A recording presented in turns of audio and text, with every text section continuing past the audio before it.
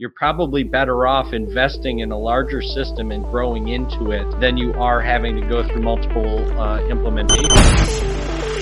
Growing a business requires a holistic approach that extends beyond sales and marketing. This approach needs alignment among people, processes, and technologies. So if you're a business owner, operations, or finance leader looking to learn growth strategies from your peers and competitors, you're tuned into the right podcast. Welcome to the WBS Podcast, where scalable growth using business systems is our number one priority. Now, here is your host, Sam Gupta. Hey everyone, welcome back to another episode of the WBS Podcast. I'm Sam Gupta, your host and principal consultant at independent ERP and digital transformation consulting firm Elevate IQ. Sage 50 is the household name for companies that might be in the revenue range of up to $10 million. In fact, there was a time when Sage 50 literally meant that the software was designed for companies with up to 50 users. But some companies may use it even after they outgrow that mark. Sage 50 competes with QuickBooks Desktop and will have all the problems that QuickBooks Desktop is likely to have. These problems are likely to become severe with the interaction of offline and online channels. This is especially true when multiple users may be using the file from multiple locations. Is that the reason why Intuit decided to move away from its desktop licensing model? And how long would it take for Sage to do the same with their Sage 50 software? In today's episode, we invited a panel of industry experts for a live discussion on LinkedIn to conduct an independent review of Sage 50's capabilities. We covered many grounds, including their target market and data integrity issues with multiple users. Finally, we compare their capabilities with other competitors in this segment, such as QuickBooks Desktop and Xero. With that, let's get to the conversation. Hello everyone, welcome to today's show. And if you're joining for the first time, this is part of our industry series for which we meet every Tuesday at 5:30 p.m. Eastern. We review one vendor or the solution. And for today, we are going to be reviewing a solution called Sage 50. It's a very small solution. So we are going to have a lot of fun discussing that. Before we do that, we are going to start with everybody's intros. I am going to start with my intro. If you don't know me, I am Sam Gupta, principal at Elevate IQ. Elevate IQ is the independent ERP and digital transformation consulting firm, and we review ERP systems for a living. On that note, I am going to move to Dave for his intro. Thanks, Sam. Hi, everybody. My name is Dave Chrysler, and I own an operations consulting business working with leaders in manufacturing to help them with the planning people process and technology needed to achieve operational excellence. And I come to you with more than 20 years in manufacturing and operations management, and excited to be here. Thanks for having me, Sam. Okay, amazing. Thank you so much for being here, Dave. Andy, can I ask you to introduce yourself next? Thank you so much, Sam. My name is Andy Pratico. I've been involved in ERP software for manufacturers all over North America for the last 41 years. Believe that. At one time, I used to have beautiful hair just like Sam. I sell ERP software. However, I'm a little bit different than most ERP sales for the fact that I also teach people how to evaluate ERP software, and I have a published book on the topic. And thank you so much for inviting me. All right, amazing. Thank you so much for being here, Andy. And if you're in the audience and joining for the first time, make sure you guys post your questions and comments. Our panelists are going to be reviewing them as we move along in the show. And if you cannot get to them, then we'll make sure that you receive your answers. On that note, I am going to start with the quick briefing of Sage 50 solution. But before we do that, we have reviewed a couple of solutions from Sage. And Dave, Andy, I don't know if you guys recall which all we have done. My understanding is that we have done Sage 300, which is the XPAC solution. We have done the Sage vendor review.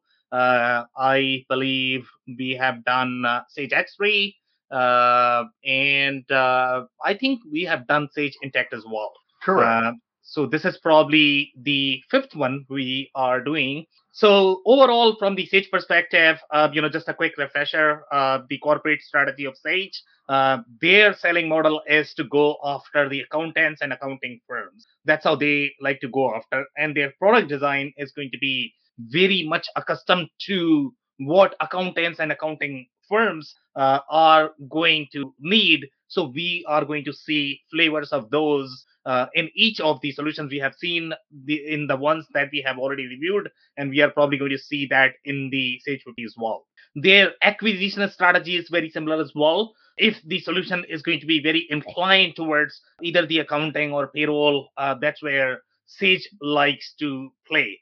In general, their industries where they are really strong are going to be the construction, not for profit, any of the industries that are going to be really heavy in financial, not so much in the supply chain and operations. That's where they like to play. Overall, from the Sage 50 perspective, this is the smallest solution that they have. From the competition perspective, this is going to be a great competition for QuickBook Desktop. In terms of the capabilities, it is not supposed to be comparable with any other bigger ERP solutions. For example, let's say if you compare this with SAP Business One, Microsoft GP, they are much bigger than what Sage 50 can do. In fact, we are probably going to review this comment on Wikipedia and other sources that we have, that Sage had numbered their products based on the number of employees in an organization. So basically, the whole intent of Sage 50 was this was designed for companies up to 50 employees. And then Sage 100 is up to 100 employees. I don't know. We don't really have a source for that, but it does seem to be the mindset, the way Sage has operated. Sage Interesting. is I've never thought of it that way before. so, Andy, I had no idea about that either, to be honest. Okay, I found a documentation, especially about 650. That's how I came to know, and which seemed to be in line where they are really strong. That's where Sage 50 is really positioned. In fact, their go-to-market strategy is very similar to QuickBooks Desktop as well. At this point of time, it is not meant to be a cloud solution. It is only desktop. They are trying to sell it as, hey, you can do desktop and you can connect with cloud. That's what they are trying to sell. But obviously, there are going to be many issues with that strategy, and we are going to be touching on all of those as we review our slides. But overall, this is a very on prem solution. It's not supposed to have the SQL database, it's just a file, the way QuickBooks Desktop works. So let's not worry about data integrity because you are so small right now. So who cares for data integrity? so so that's going to be the backing of Sage 50. But overall, it is designed for businesses that are going to be roughly up to $5 to $10 million in business that cannot really afford the system. That's where Sage 50 is going to be handy. Dave, Andy, did I miss anything that we covered as part of the briefing? No, other than the fact that obviously it has an incredibly strong following. There's a lot of companies that own it. It's the old story of the pyramid. The smaller the product, the more companies it's going to target. And under 50, that probably makes sense. So it's got a very large following. Exactly. Dave, any comments? Okay.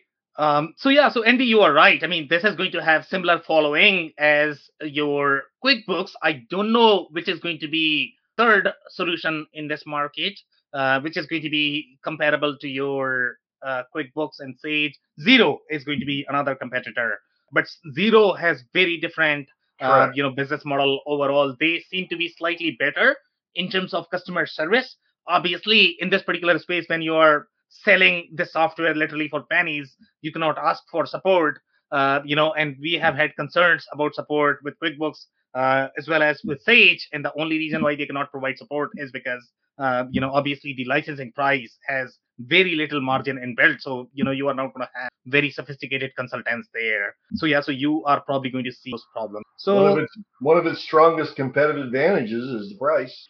Exactly, but we will review the price as well. And if you actually do apple to apple comparison in terms of what you get with the other ERP system, the price may not seem as friendly because the number of users that you are getting, it's hardly two or five, and they have limitations up to 40 users. And there are significant issues overall with the concurrency when you are going to have multiple users. So it's not really an ERP system. It's supposed to be an accounting system. There is a distinction. Okay, you might have a ton of bolt-on which might never work for you, But again, the intent of this is not to be an ERP system. It's supposed to be an accounting system for very small 1 to 5 to 10 people organization. If you're very small, just do your books and grow up to $5-10 million and then move on to a real ERP system. That's the intent of this. Okay, so I'll read some comments here. So it says Sage 50 Cloud is a set of accountancy and payroll products. By the way, this is going to have the payroll as well. Again, the smaller companies, especially if you are going to be in the construction not-for-profit space, then probably you want payroll to be integrated as part of the same solution.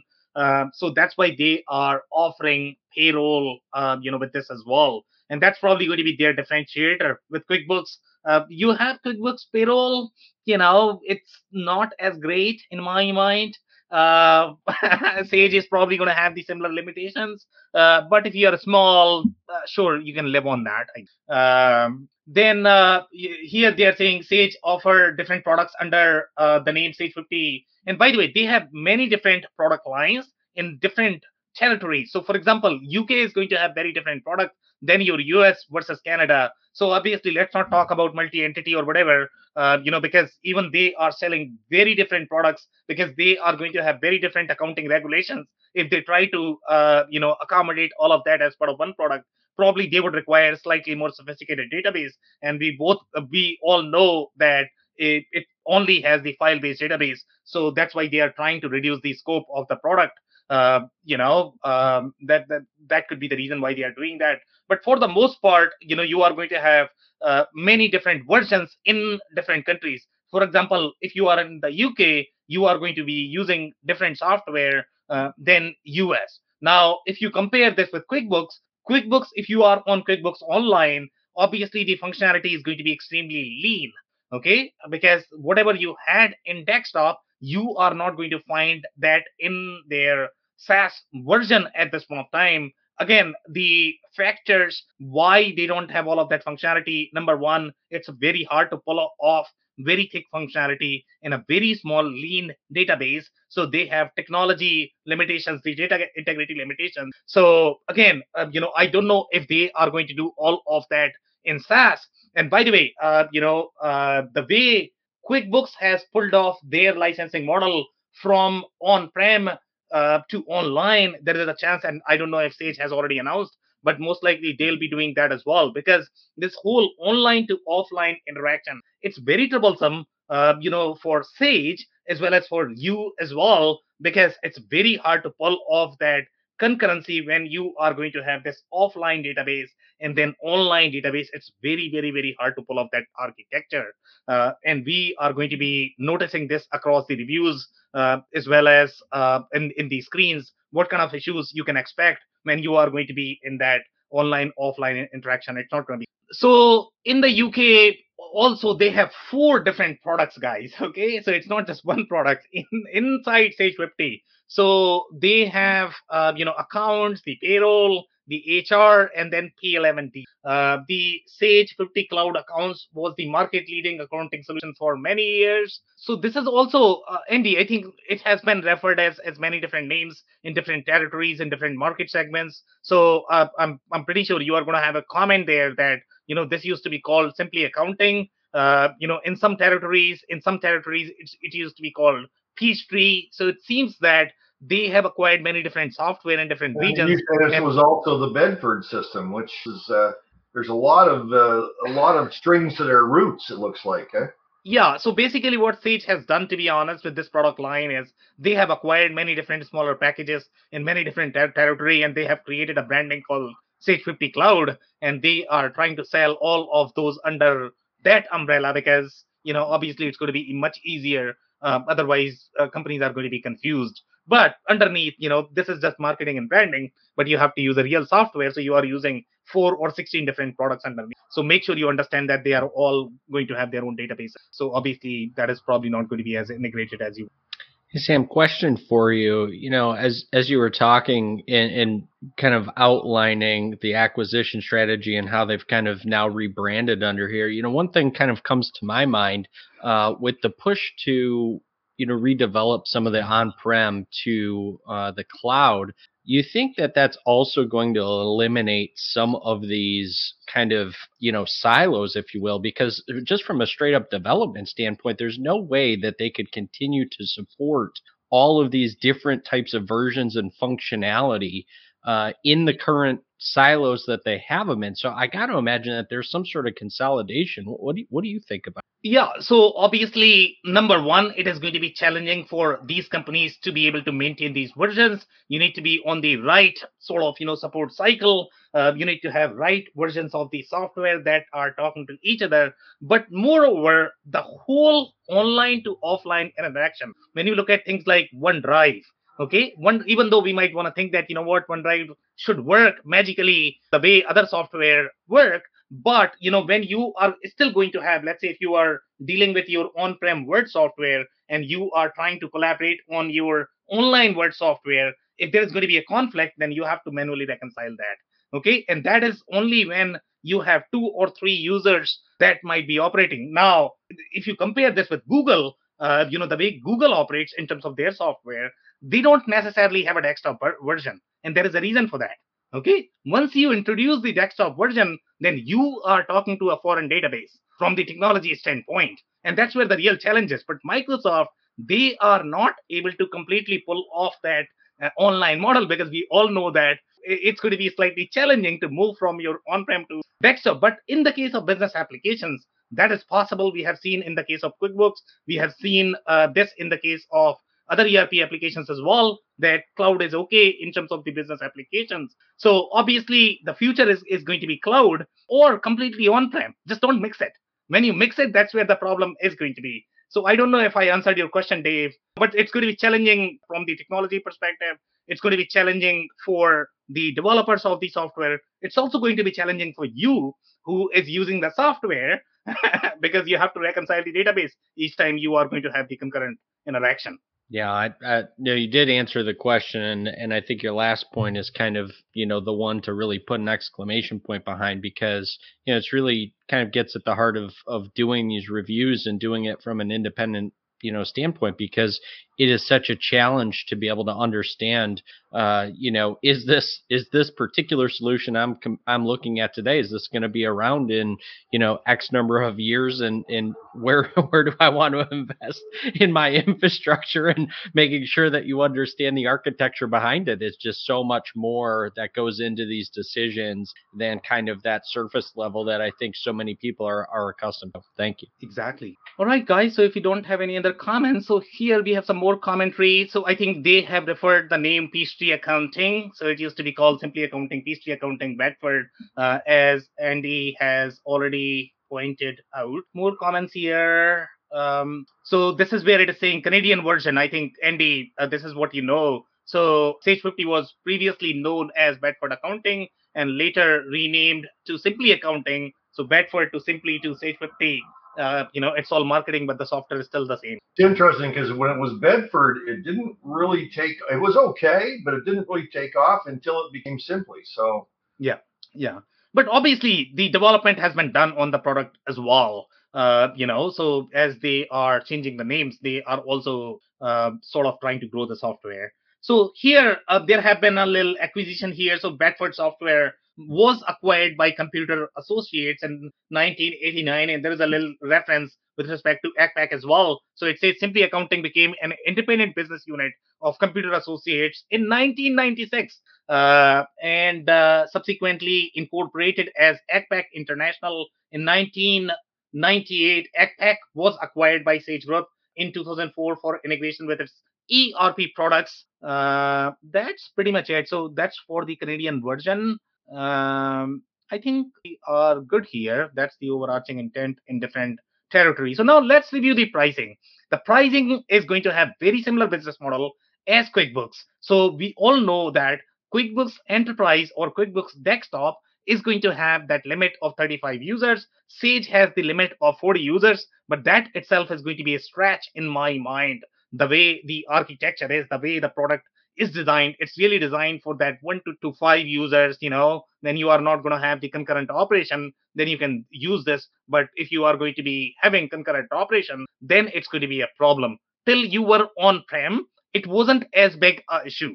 The reason for that is because everybody was sort of sitting in the same data center, so you can still pull off the concurrency. But now when you are doing this online to offline interaction, it's way harder. And we are going to review some of the challenges that they have highlighted in their documentation itself, how you should be approaching the concurrency and the data reconciliation. So here, overall, if you look at the price and the of the enterprise version, where you are going to get all of the features that you are going to require. Let's say if you are decent sized distribution organization or maybe manufacturing organization, that's where you are going to require a lot of inventory and the operational centric functionality, the real ERP functionality. Even in the case of construction, you are probably going to require job costing, the project management functionality. So if you get all of that, then you are looking at roughly what, $66 per user per month, if all of those 5 can really use the software. So if you look at the amount of functionality that you are getting, it's really apple to apple. It's not supposed to be any more affordable. So I don't know why people think that this is cheaper. It's not cheaper. It might be cheaper overall in terms of the dollars, but then you are investing a lot more in the admin cost, because again, your processes are not going to be integrated. You are going to be doing a lot more work in reconciling data across the system. So it's your choice whether you want to invest in the software or really in the admin effort. Yeah, but the free trial is a really good price. Yeah, but that is only for 30 days, Andy. So after that, you're not going to keep renewing it. You just keep renewing your free trial. Just change your email ID, right? Company names, domain names. I got this whole scam down tight. You better believe it. Oh boy, you are so much fun. All right, guys. So if you don't have any other comments on pricing, let's move to some of the capabilities. So some capabilities that I personally like. So it does have some serious Excel capabilities. Okay. And I don't know if QuickBooks Desktop is going to have the similar Excel centric capabilities. So overall, the way the layout is designed, in my mind, I think it's very friendly. And that's probably the reason why accountants really love it, because it is really designed for their workflow, the way they operate. So it's really easy interface. If you have been using Sage 50 and the only thing you care for is the accounting, then this is going to be a great software. The problem is going to be when you are using the integrated software that works for everybody in the company. That's where the real challenge always is going to be. If you are using a dedicated software for accounting, accounting is going to be happy. Dedicated software for marketing, marketing is going to be happy. Dedicated software for procurement, procurement is going to be happy. But then it's going to be a nightmare for integration as well as for IT people. The owner's not going to be happy. Who's not going to be happy? The owner. Owner is not going to be happy because they are going to be signing a lot of checks. Yeah, and doing a lot of duplications of everything. Exactly. So some more comments here. So they do have some very interesting features, that I have not seen in the other similar size system. For example, they have the practice data, the company data that they provide, that you can go back and practice on that if you're not sure about any specific functionality. So you are not really polluting your books as such. So I personally like this piece of functionality that they are providing. Now, if you look at the overall technology architecture, my understanding is that it is very visual basic based, and I am trying to sort of find the fragments based on the YouTube demos that they have done, and the way they are installing the software, it does seem like that it is primarily VB based on the screens. So yeah, so it's a very outdated code and technology, and that's probably the reason why they are not able to move to cloud completely. And the other reason is going to be because people might not be willing to move to cloud, and they might not be willing to pay the subscription. So traditional on-prem model was that pay, and after that you probably don't have to pay for the software, because your hope is going to be that you can get that for lifetime. But I don't know who's going to be supporting you when you are going to be needing the help.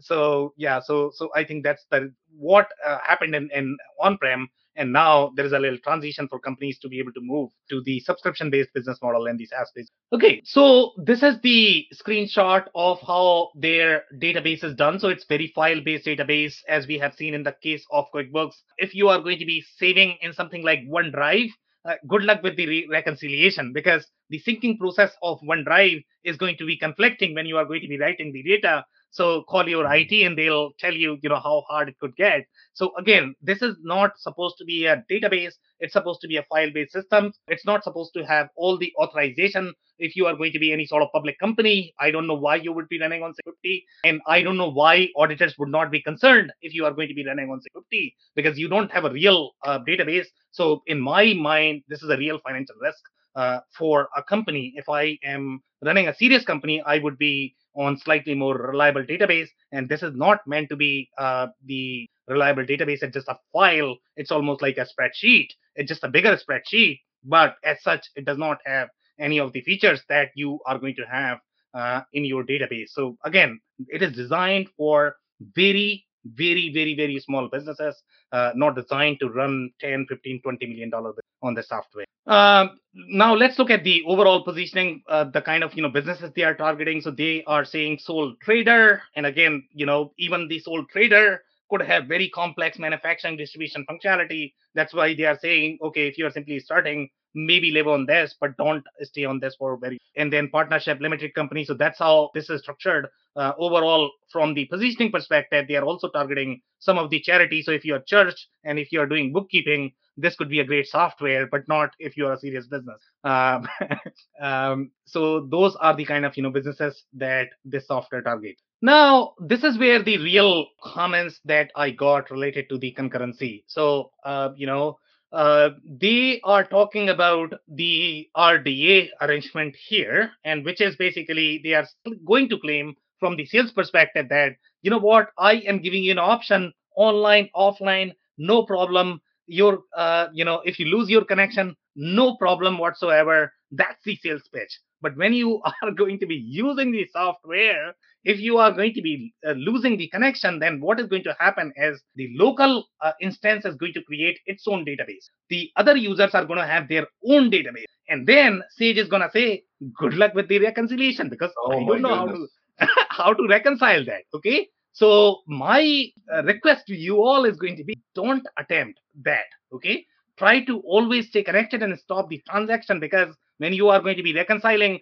you are going to be investing a lot in the consulting money, because they have to figure out, okay, what happened. And nobody really knows when you are going to be losing that connection, how many transactions were entered, how many transactions, were left out. Sure, you can figure this out because accounting is very sound overall from the principal perspective. So if you are able to reconcile your books, obviously you need to enter all of your transactions.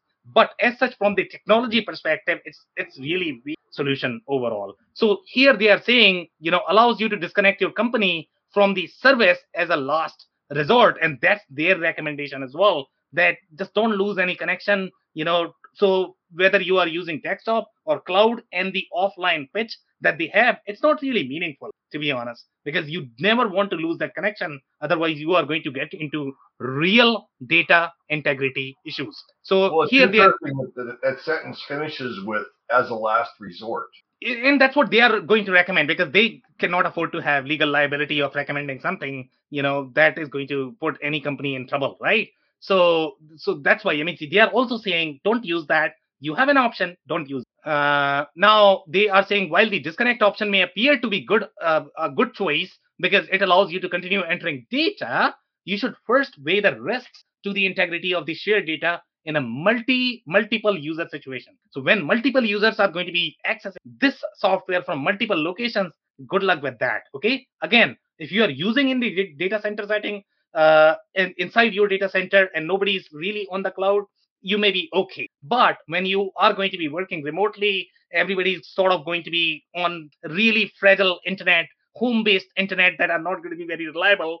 You can run into real data integrity with this software. Yeah, to me, the worst part about this is, just from you being in situations, that users are going to get this message, click right through it to be able to continue doing what they need to do without even a second glance or a second thought. And this could really, really impact your financials. Exactly. It's, Dave. Some more commentary related to the whole offline functionality. So it's saying disconnecting from RDA, potential consequences before you disconnect. Consider the effect on the shared data.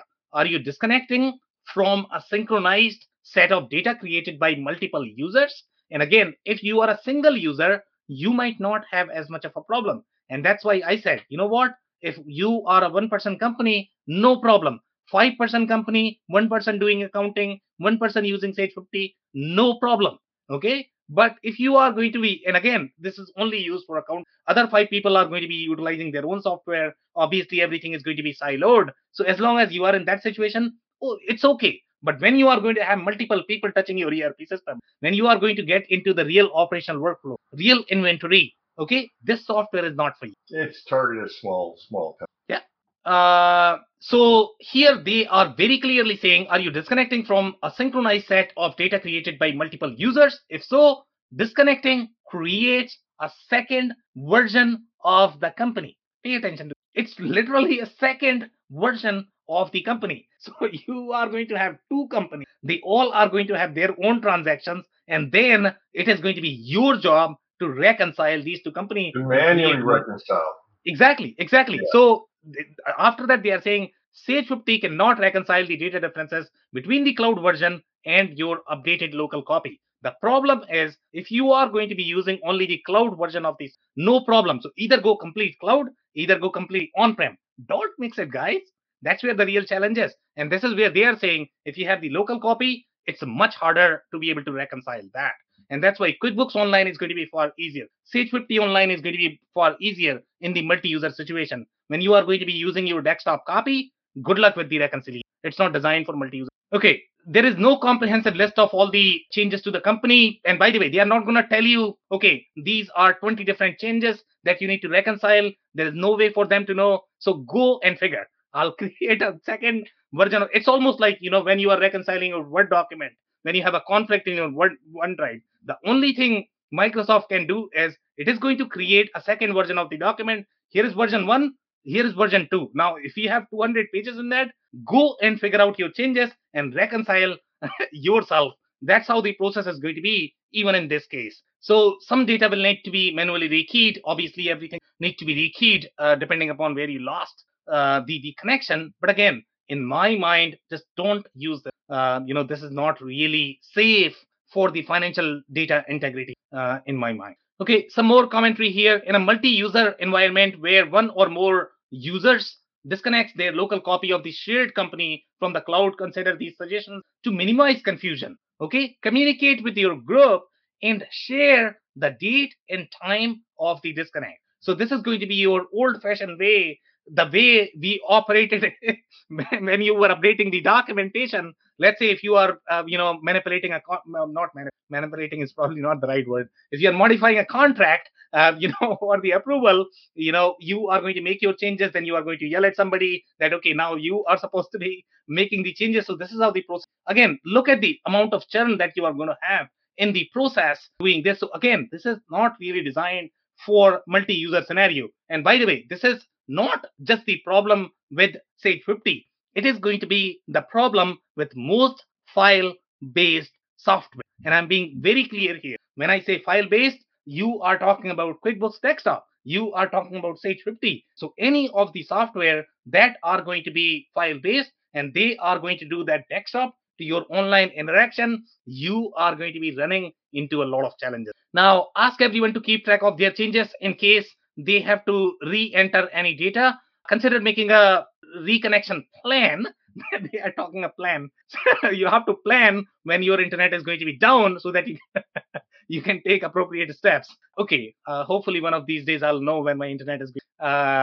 Okay, so that's pretty much it on this one. Now, overall, from the business perspective, if you look at their data, the way their demo data is structured, the kind of businesses they are targeting. So if you are very small accounting agency, advertising agency, architectural company, auction gallery, auto repair shop, automobile dealership, bakery shop, beauty salon, those are the kind of companies. And again, these are very small operations in general. They are going to be $1 to $5 million, and probably even five is probably going to be a stretch. But 5 is a decent benchmark there. You can probably run up to 5 to 10, but not more than that. Here, Now, they have some very interesting piece of functionality, even in this version, even in the file-based ERP system. For example, I don't believe QuickBooks Desktop is going to have all of this. So, for example, they have the item class. And item class, when you look at these layers of functionality on top of your product, item, customer, vendor, that's where the real complexity is in the data layering. And that's where you require far deeper database capabilities, far higher computing power, but seems like they are at least doing the item class. So the advantage of this is going to be you are not going to be investing as much time overall in the maintenance of data when you are going to be creating new item or when you are going to be maintaining new item. So here they are providing you the item class functionality, but it's very lean overall. If you look at the amount of functionality that is going to be bundled as part of your item class, it's going to be very lean. So here, obviously, when you are going to be looking at the vendor reference, and I think that is going to be on the next, the correlation of vendor is not going to be there, even if it is going to be there. So here they are saying allow duplicate values in the part number field when the items preferred vendors are same. Now, if you are going to have duplicate part numbers for the same preferred vendor, again, that's really bad inventory data in my mind. So if you are serious in your inventory operation, I don't know if this is the right software, even though you are going to have item class in the part number and UPC functionality. Dave, you have a comment there? Well, I guess it's just a confusion because if anything, I could maybe understand if there was, a different preferred vendor, right? Two vendors, same item number, maybe that'd be a maybe. But I mean, the way it's written is certainly not something I would expect, and probably definitely something you don't want to have implemented in the system. Yeah, so honestly speaking, I mean, they have provided sort of the placeholder, and we have seen this in a lot of different ERP systems. And sometimes they do that just to sort of satisfy the checklist so that companies can really buy the software. But overall, if you look at that layered hierarchy that you are going to find when you are going to compare the item class functionality of this software with Acumatica, with NetSuite, then they are going to be far richer, far more layered in their capabilities. And then when you are going to have these scenarios, when you are going to have multiple preferred vendors under one SKU, then you don't have to create a separate item just to have a preferred vendor. It would not make a lot of sense. But again, by the way, these software, the file-based software, they are going to have very loose data integrity as well. So it will allow you to create as many SKUs as you like. But then you are going to have really bad data overall. And obviously, when you are going to have bad data, you are going to get bad insights from the data as well. So that's another point to consider. Okay, so it is going to have drop shipping functionality. You can probably do light distribution on the software. Definitely not manufacturing. So yes, from the feature set perspective, it's probably going to allow the auto creation of purchase order. It can do all of that. But again, the overall functionality is going to be lean and limiting. And obviously, you are going to have a lot of data on the software. Now, if you look at the item class functionality, so this is the item class functionality overall. My assumption always is when you are looking at these smaller software, they are not going to have those inventory layers. But this one does seem to have at least the FIFO and the specific costing. But if you look at the way it is done, it is really at the item class level. So typically, you are going to get 3-layered hierarchy, even in the smallest ERP system. For example, let's say if you go to Acumatica or NetSuite, they are going to have the FIFO at the SKU level, then you are going to have at the item class level, and then probably you are going to have at the parameter level as well, overall at the company level. So that, and sometimes it could be 4 or 5 hierarchies depending upon how complex the system is. But here, the only option you have is really at the item class level. And technically you might be okay because most of the time companies are going to have just one inventory method for the inventory. But when you look at the kind of the costing scenarios that you need to explore, you are going to run out of options when you are going to be using. Would you go to the previous screen, please? Yeah. Sam? Yeah. I found it interesting at the very top where it says quantity available, and there's 2 checkboxes: include purchase orders when calculating quantity, include work tickets. Why wouldn't you every time? Why would you give that why would that be an option? Include purchase order when eating quantity. So, Andy, my understanding of that is going to be how you are going to treat your purchase order. So, most of the companies, what they do is when you are going to be computing your on hand inventory, sometimes they are going to be computing based on the quantity that might be available on the purchase order, but technically you have not received that. Sometimes there are going to be exceptions. The vendors are going to say, you know what, I cannot really send this, so now you cancel the purchase order. So do you commit for the inventory based on the purchase order? Do you commit based on the receipt? Or do you commit when you have actually received the inventory in the inventory? So there are going to be many different layers. So in their case, the only thing they can do is they are simply computing based on your purchase order. But technically, if you look at the other companies, they are probably going to be including the quantity that is going to be on the receipt, because at that time you sort of know that, you know, at least the product has been received. Sometimes it could be defective, so you are still going to get issues. So in this particular case, the only option that they have is going to be, okay, if you have anything sitting on the purchase order, I'm going to give you an option whether you want to include that as the on hand inventory and whether you are going to be committing that to your customer or not. And the same thing goes for work tickets as well. Work tickets is your production order. When you are releasing your work ticket, now as soon as you release, do you confirm that the product is already produced? You know, if you are producing an item that takes 12 months to produce, sometimes that may never get produced, right? So again, depending upon the business, these options are going to be there. But typically in the bigger ERP system, you are going to have many different options in terms of when you are going to be considering, okay, now I have the inventory and I am going to be reflecting in my inventory when I am either committing to the customer or I am trying to sort of, computing my inventory. I don't know if I'm making sense, Andy. I'm not sure if you are either, Sam, but that's okay. Okay, Dave, do you want to add anything? Do you understand what I'm trying to say? Yeah, I kind of followed along there, but I don't really have anything to add to it. So, Andy, do you have any follow-up questions there? I know you are concerned, but... Well, no, maybe this is to do with negative inventory? No. So this is not really negative inventory. This is how your on-hand inventory is going to be computed. How your inventory is going to be computed for your valuation. Right, I understand. Yeah, I get it. But I just can't imagine why they wouldn't want to include supply and demand versus just quantity on hand. Okay, we can probably take that question offline and then we can discuss, Andy. Sure. Yeah. All right.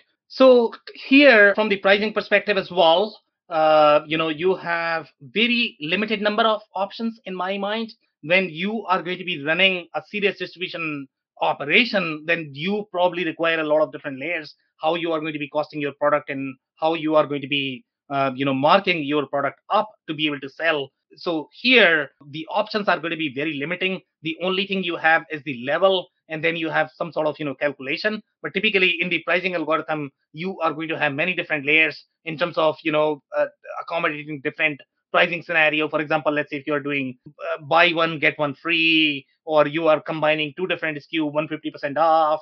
All of those scenarios are going to be very difficult to accommodate. Okay, so we have some reviews that we can discuss. So now in this particular case, I mean, we have just one employee, and in this particular case, you have just the accounting is the industry. So this is the right fit in my mind, and that's why the review is coming from that company. They have been using this for more than 2 years, and my assumption is going to be that this particular user is going to be super happy because they have the right product. Okay, so let's read the review, what the review is saying. But it's a little expensive, so they didn't go for the free version, apparently. Yeah. So, these companies are very small, Andy, right? So they want the free version. I know. I'm just goofing around. Yeah. So here they are saying, I use the Canadian version of the version, okay, except for sales tax and some more commentary there.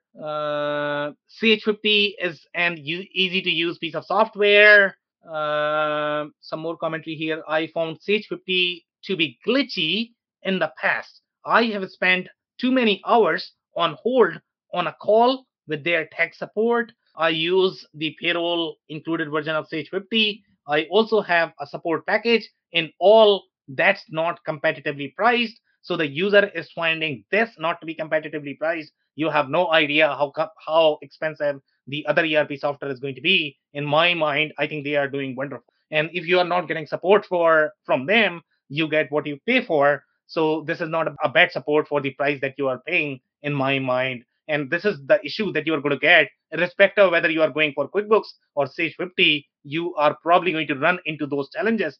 I believe Xero is the only platform that I have personally seen which seems to have slightly better support, overall. So maybe, but I don't know if you're going to get everything that you're going to get as part of Sage 50. So here they are saying QuickBooks is a better. Xero about the same price as these systems? Roughly the same. Oh, yeah. Yeah.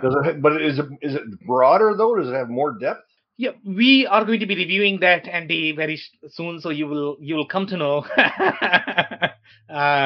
Yeah. So here, these guys are finding QuickBooks to be better value. In my mind, they both are fairly similar. In general, Sage is not going to have as good support, because they target this through their channel. So obviously they are paying for their distributors. The QuickBooks has slightly direct model, so they are going to have slightly better support. So that could be the difference, in why the user is finding QuickBooks to be better. So here, this is another review coming from 2020. This is the computer hardware company, 1 to 10 employees. In my mind, there's still a very sweet spot. So here they are saying we initially picked Sage to help us track inventory level costs back in 2011. As a manufacturer, it's necessary to match revenue and expenses. Using the manufacturing edition is the way to go. It's used across the whole organization. Now, the complaints that they have is the pros is it's a legacy system, and then negative is bad customer experience, buggy software. It's completely crashed 6 times in 6 months. Can you guys believe this? Okay. We finally learned that it was because we were trying to use Dropbox. And I told you guys this, okay? So when you are going to be saving this file, so it's not really fault of Sage. It's not really the fault of Dropbox.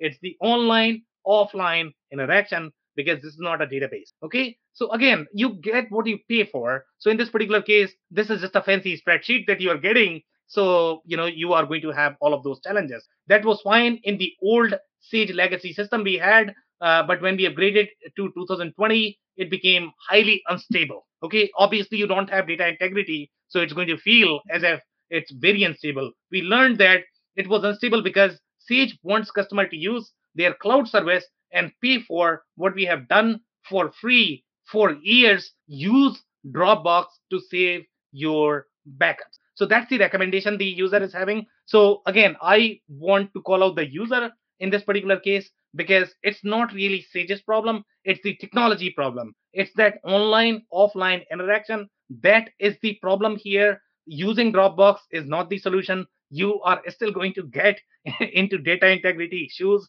To be honest, the better solution here could be go for the online version. If you can live on the online version, then you are probably not going to get as many issues, because Sage or QuickBooks, they don't have to maintain your local file. The problem is with the local file. The problem is not really with Sage or QuickBooks. The problem is with the desktop version of the software. Nobody is trying to get money from you, even if you want to use it for free. They are trying to help you.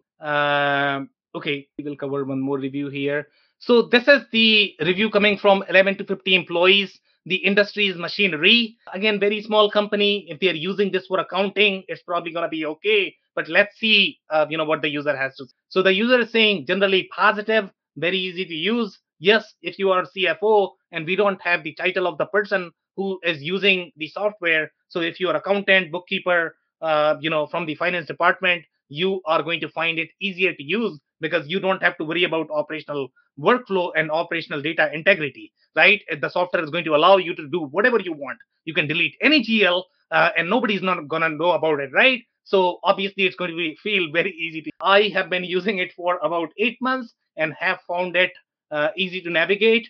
Pros, I like that you can delete journal entries. Okay, if you posted it. Amazing. What capabilities? Okay, in a software, this is what you want, right? Okay. Or need to make an adjustment. Other software would require you to do a separate journal entry to reverse the original entry. This software allows you to delete as if it never happened. By the way, guys, if you don't know this, that's not cool from the audit perspective. Okay, you can do whatever you want until you are $5 to $10 million because nobody cares.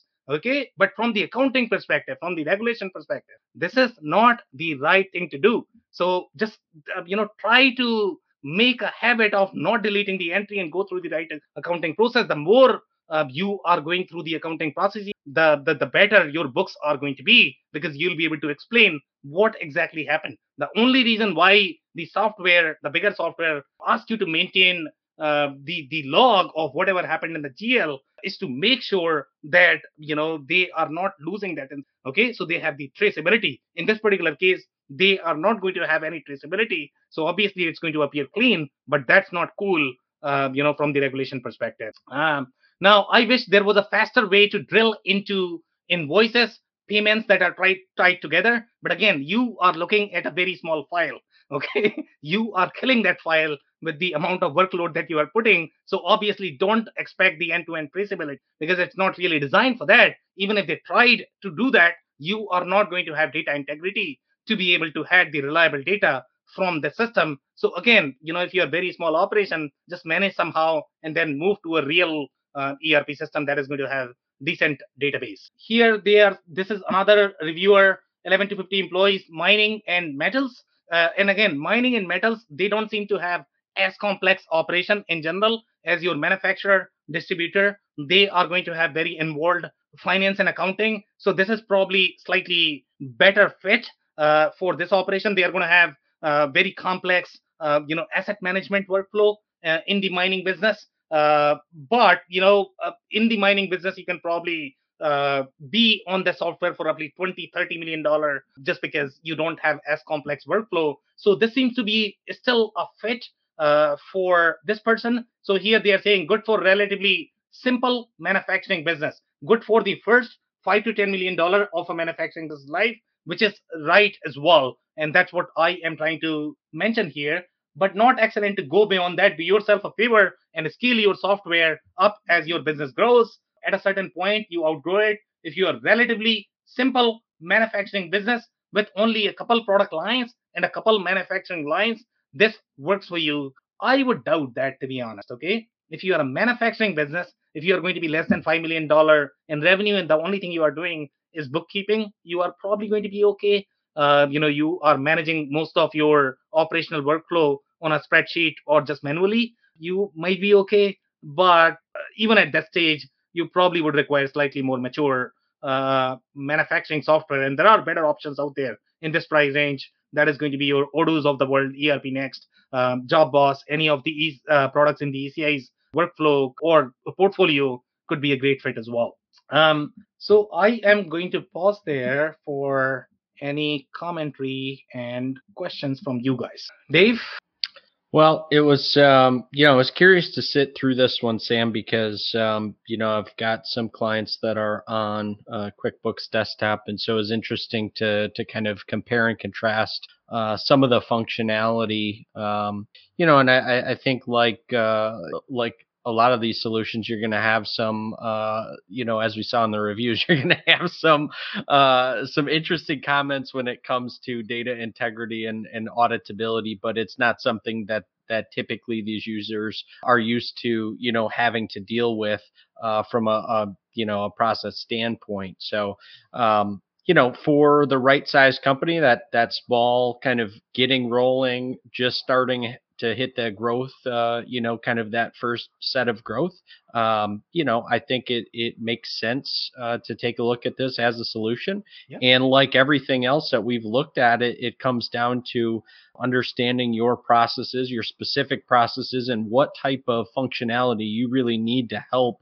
to help manage your business. And if you need some heavy functionality, especially when it comes to, inventory management and job costing, those types of things, if your business requires something simple, this is probably going to be a fit. If it requires any additional or any complexity whatsoever, you're probably better off investing in a larger system and growing into it than you are having to go through multiple implementation. Well, that's what I was going to mention myself, is that, it mentions one of the reviews mentions it's good for 5 to 10 million in revenue, and manufacturers that are incredibly simple, I'm assuming was what they meant. It looks like it's a very basic, simple accounting system. I mean, the one review was one employee, was one person. If you want a probably solid accounting system, I'm sure that those bugs were, like you said, an exception with that guy using Dropbox. But it's probably a good, solid accounting system. But to Dave's comment, if you experience any kind of growth at all, I think you're going to be migrating to something. Yeah. And I do think it's going to be a challenge for, Sage, for QuickBooks, for some of these kind of, legacy, if you will, solutions that have that user base that is very accustomed to, the traditional model, right? Like not the SaaS model and the recurring revenue model. I think there's going to be, from a branding and marketing perspective, I think there's going to be some pushback. And so I think it'll be interesting to see how they, kind of tackle that part of this, challenge for them, because, to that user's point, right? People get very in the habit of things. And if they don't plan to grow beyond that $1 to $5 million range, let's say, and this is a perfectly acceptable solution for them, I think there could be some challenges and potentially a newcomer, maybe, in the marketplace that is on that recurring revenue model to capture market share, because they're kind of doing it in a completely different way versus, trying to get people to change. It's going to be interesting. Andy, any more comments? No, I think I've given all my perspective. Okay, we'll quickly go over the comments that we have from the audience, and then if we have any final comments, then we can review those, and then we can finally wrap it up. So here we have one comment from Enders. Enders is making joke about Sage 50 England, Sage 50 Scotland, Sage 50 Wales. Exactly, yeah. But one thing to note, Enders, everything is Sage 50, okay? It's not supposed to be Sage 40. So it has very... I don't know. Maybe they call it Sage 40 in Scotland. But I wonder what troubles the data issues of the EU after Brexit. I can almost guarantee, Enders, I think they are going to be really good overall from the accounting and regulation perspective. That's what Sage is really good at. So you don't have to worry about at least that part. Their software is going to be updated for the regulation in the specific, country and county. But obviously, you need to check with Sage as well as their partners before you can confirm if you are going to have any issues from the regulation. Some more commentary here. It says, it seems to me you would have to be both a very technical user and very diligent about when you are or are not connected for this to work, which does not seem like the target market for this product. Exactly. I think that's an understatement. And this is where I think the accountants are going to be charging a lot, because they have to do the reconciliation. So you are looking at a very large dollar, and again, you are trying to save that money. So companies are, I can almost guarantee that they are investing a lot of money in that reconciliation. So just don't, attempt that option. Online, offline interaction is not cool. Some more comment here. I have zero at $34 per month. That's very aligned in my mind with QuickBooks or with your Sage 50 as well. So that's the same target market. Product perspective, I have one more comment. Remains an excellent choice if it matches the structure of the company. Exactly. Single user startup. That's where, I agree. All right, guys. So that's a wrap. Any other final comments, Dave, Andy? Thanks for all the feedback, Anders. Yeah. All right, guys. So that's a wrap. If you joined for the first time, this was part of our industry series, for which we meet every Tuesday at 5:30 p.m. Eastern, and we review one vendor or the solution. So make sure you guys are going to be here next week. We are going to come back with another solution. On that note, thanks everyone for your time and insight tonight. Thanks, everybody. Have a great day, everybody. I cannot thank our guests enough for coming on the show, for sharing their knowledge and journey. I always pick up learnings from our guests, and hopefully you learned something new today. If you want to learn more about Dave Chrysler, head over to thechrysler.club.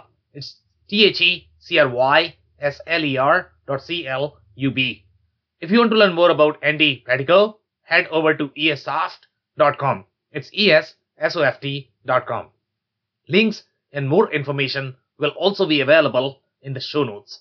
If anything in this podcast resonated with you and your business, you might want to check other related episodes, including the interview with Greg Kautz, who shares his insights into the nuances of lease accounting and why they are harder to handle with ERP systems. Also, the interview with Brian G. Shannon, who shares his insights into the importance of centralizing shared services for large global rollouts.